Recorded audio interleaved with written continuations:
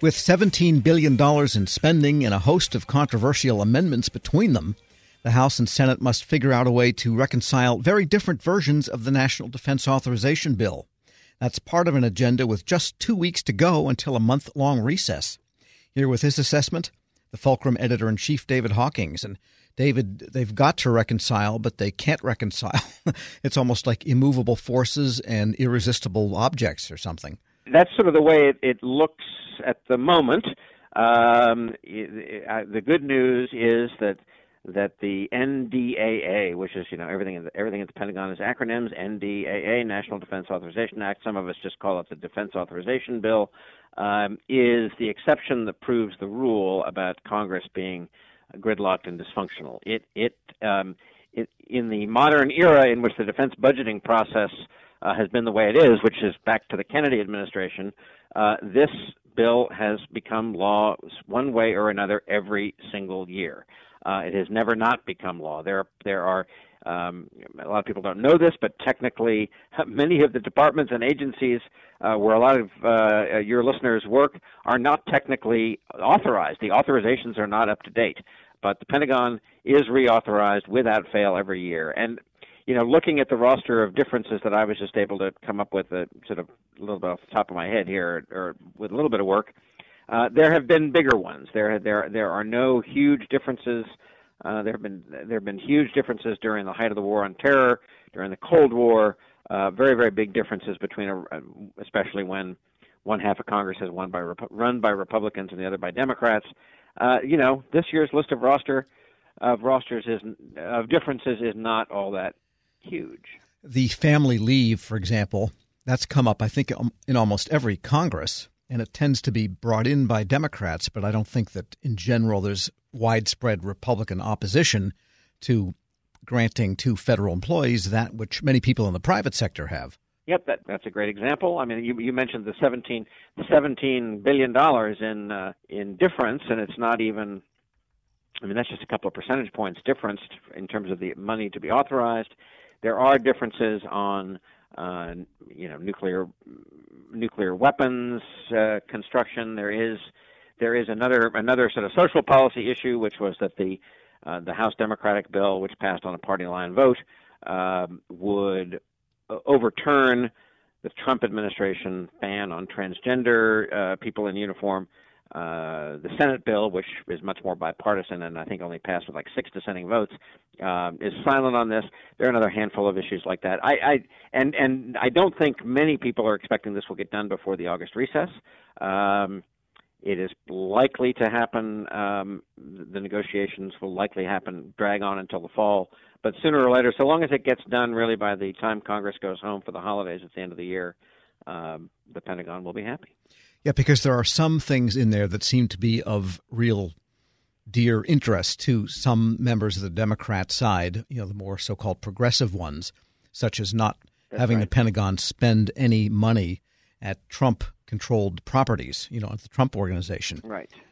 The question, I guess, is... And some of these issues... I was going to say the question is, do they spend any money there now, and do they even care if they spend any money there? That's a good question. I'm not exactly sure. Some of these are political positioning amendments, to be sure, and some of those. So the Republicans, the senators, Republican and Democrat, Jim Inhofe, who's a pretty conservative. Socially conservative Republican from Oklahoma, Jack Reed, Democrat from Rhode Island, who is a mainstream progressive Democrat. But the general rule of thumb is they want to get this thing done if they conclude that this is an amendment that has some political symbolism but not too much teeth and isn't going to actually harm readiness. There will be an inclination to let some of this stuff go. More nettlesome. I think is the Guantanamo Bay issue. This comes up from time to time. The Democrats in the House, their bill would lift the ban on bringing detainees to the United States for trial. This is a hot button issue, and the Senate is silent on this. That's something they'll have to negotiate. They will have to more substantively, as I mentioned, the House bill has a ban on developing low-yield nuclear weapons. The Senate bill funds that. the way the president would request. So there's an actual sort of hardline defense hardware dispute that'll have to get fixed. But as I say, there are tons and tons of little amendments. This is, some of them seem inconsequential and symbolic more than substantive.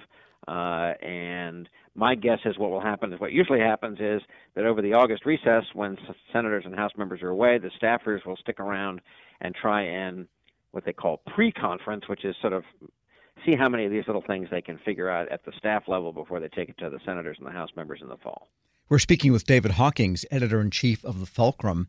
And on that subject of amendments, the Fulcrum is running an interesting piece by James D'Angelo of the Congressional Research Institute, saying his contention, and I'm sure this is controversial also, but the transparency over amendments and voting on them and so forth that was instituted in 1970 by Congress has actually worked against good legislation and worked against the comity and negotiating and getting along in Congress, and has given rise to the rancor we have now. That is right. So this is, thanks for mentioning it. Thanks for reading it. Right, this is on our opinion section. This is not a news story on the Fulcrum, but this is on our op-ed section. James D'Angelo is sort of a provocateur in the world of democracy reform because he has a pretty counterintuitive position that he articulates pretty forcefully, which is, in general, too much transparency is bad for the regular functioning of government. And a main point of his was sort of what I was alluding to a few minutes ago, which is when you do all this legislating in the sunshine, it tempts members of Congress to play to the cameras, to play to the political, to make the political move rather than the legislatively substantive move in order to try and get some attention or in order to try and make your opponent feel uncomfortable.